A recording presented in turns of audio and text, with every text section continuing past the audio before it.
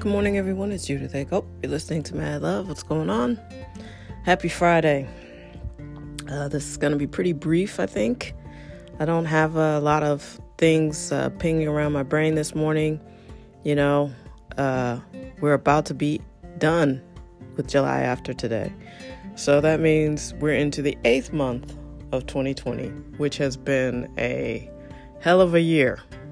This is one for the history books and the picture books too. I mean, I've seen a lot. It's been a really strange year. Yet oddly satisfying, I really can't say that it's been bad for me, and I know that it's been bad for other people. So I'm sorry if you're struggling or if you're suffering or if things didn't quite go the way you planned, or hopefully you didn't get sick. I mean, we're starting to see more and more people dying in this second wave of COVID, which we knew was coming, which I don't understand why people are acting like, I know I sit on this podcast, I just hope my birthday gets in before COVID comes back, because that's the way things are.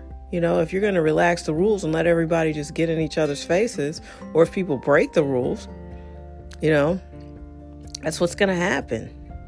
So I'm not sure why people are taking in this news, the people who are so shocked and confused. And, I get it. If you have kids and you're trying to debate whether you can teach them at home or send them to school, I understand. I get it. That is always a debate, though.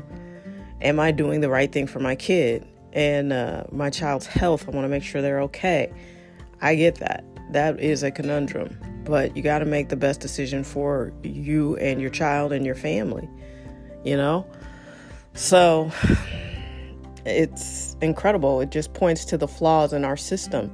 When I don't have the facts for sure on this, but when they started schools, women were mostly not in the workforce. So it was easier to just say, oh, okay, this is the school day. And someone would be there to walk you home, or you walk home and someone was there, but it's not like that anymore. And school was a super new concept. I think it's 100 and something years old, not very old. But it's old enough to have evolved, and it hasn't. That's my issue. I mean, what the version of our school system, I need to do some research on it because, like I said, I wasn't prepared to talk about anything really today. But the age of our school system versus how our society has changed in the last 60 years is also an issue, because what used to just be a no-brainer that mom was going to be home, or mom could come to the school, or mom could do this, is not true anymore. Most people have 2 working parents. So this would be an opportunity to fix another broken system, if you ask me.